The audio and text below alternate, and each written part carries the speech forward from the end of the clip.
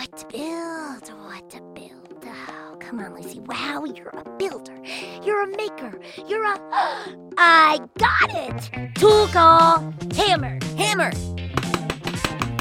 Wrench. Drill. Great job, Kapow. Great job, Kapow. Oh, no, wait, that's me. Great job, Lucy. Wow. Oh, brother. Now all we have to do is turn this thing on.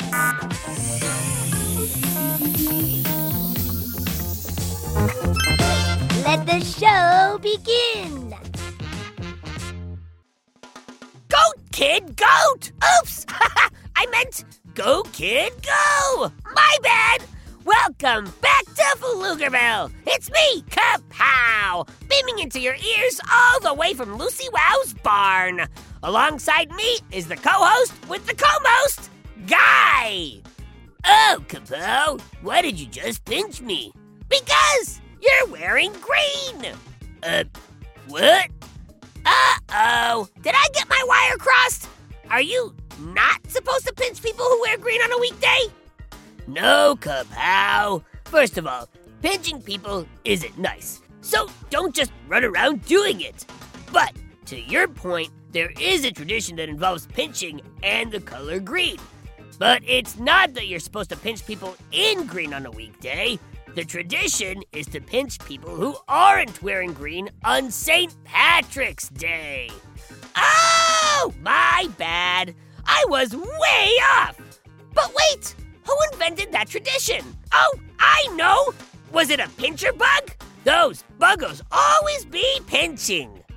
No, Kapow. Neither St. Patrick's Day nor any of its traditions were invented by a bug. It's actually a pretty cool story how the holiday and how we celebrate it were invented. Want to hear it?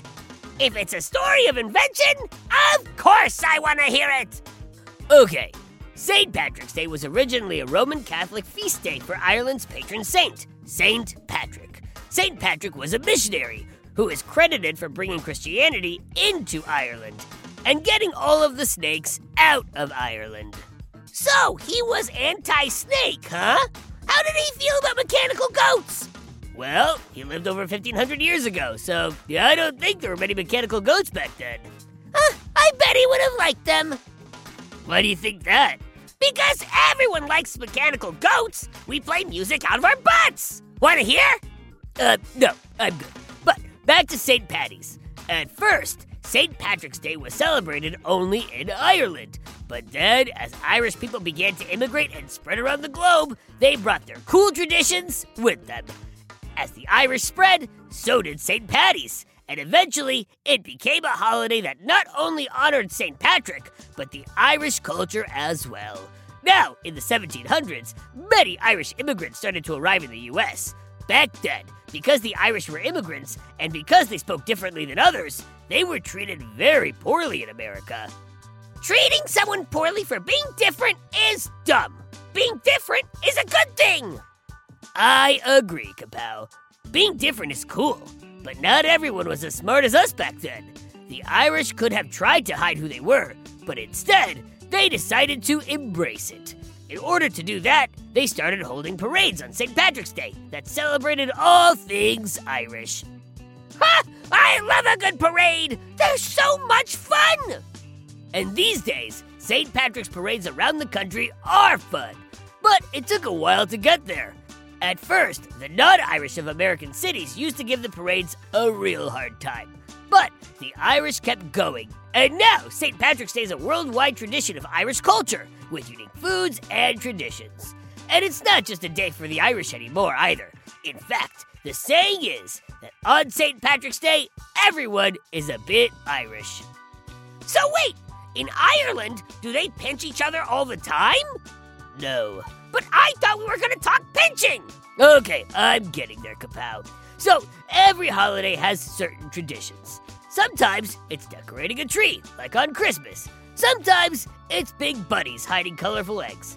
Well, with St. Paddy's, some of the most common traditions are eating corned beef and cabbage, wearing green, and, yes, Kapow, pinching softly your friends who forget to wear green.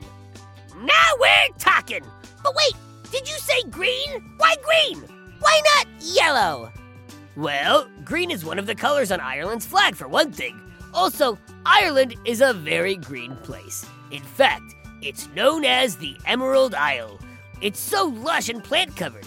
Green is always the color of spring, which is the season of the holiday. And last but not least, green is the color of the shamrock, a lucky plane in the Irish culture. So, for all these good reasons, green became the color of St. Paddy's. In fact, in Chicago, they dye the Chicago River green for the holiday. Dyeing a whole river? Ha! Amazing! Does it taste like lime? No, they only add color, not flavor, Kapow. Besides, the flavor of St. Paddy's isn't lime. It's corned beef and cabbage. But the funny part of this is, only half of that meal is traditionally Irish. You see, cabbage has been a major crop and part of the Irish diet forever. The thing is, though, that historically the Irish matched it with bacon. But back in the day, Irish immigrants in America could not afford bacon. So they substituted corned beef, a cheaper meat. One that they picked up from another group of immigrants, the Jewish community. So you're saying if I added bacon to my St. Paddy's party, that would be okay? What about tin cans? I think you should just stick to cabbage. Fine! And now can we talk pinching? Okay, so if you forget to wear green on St. Paddy's Day, you may get pinched by a person or goat. This tradition started in America in the early 1700s and started because of leprechauns. Leprechauns? No way! Oh yeah, Kapow. You see, in Ireland, they tell legends of leprechauns, fairy creatures that like to cause little trouble now and then. Since St. Paddy's is all about Ireland, it makes sense that it would bring out the little green troublemakers, right? Totally! Well, the story goes that wearing green makes you invisible to all the leprechauns running around, and they can't bother what they can't see. So, people began pinching those who weren't wearing green, as a reminder that leprechauns were around. So, you're saying a pinch is actually a warning? A look out for leprechauns reminder? Exactly. You know, I like the sound of these troublemaker fairies. I think I'm part leprechaun. No, Kapow, you're all goat. But like everyone, on St. Paddy's Day, you're also part Irish. So, on the holiday, put on some green, cook up some cabbage, and celebrate not only Ireland, but the way that sharing cultures and being proud of who you are makes the world a more fun and interesting place. And maybe make some tin can cabbage?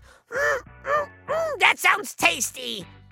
Uh-oh. Yep, I think we should probably get Kapow a snack. But before we go, let me remind you, dear listeners, that if you've got a question about the St. Patrick's Day, Pflugerville, Kapow, or me, Guy Neville, send it to guy@gokidgo.com or to me at kapow@gokidgo.com. Oh, and one last note. I get a lot of excitement as Lucy Wow's sidekick. Sometimes it overwhelms me and I just, well, you know, faint. But today I got the most exciting news oh, easy, Kapow. Deep breaths. Don't faint. I'm on a t-shirt and a hoodie and a sticker and God, I'm famous. The most famous mechanical pygmy goat to ever live. Go to GoKidGo.com and check me out. And as always, Go Kid Go!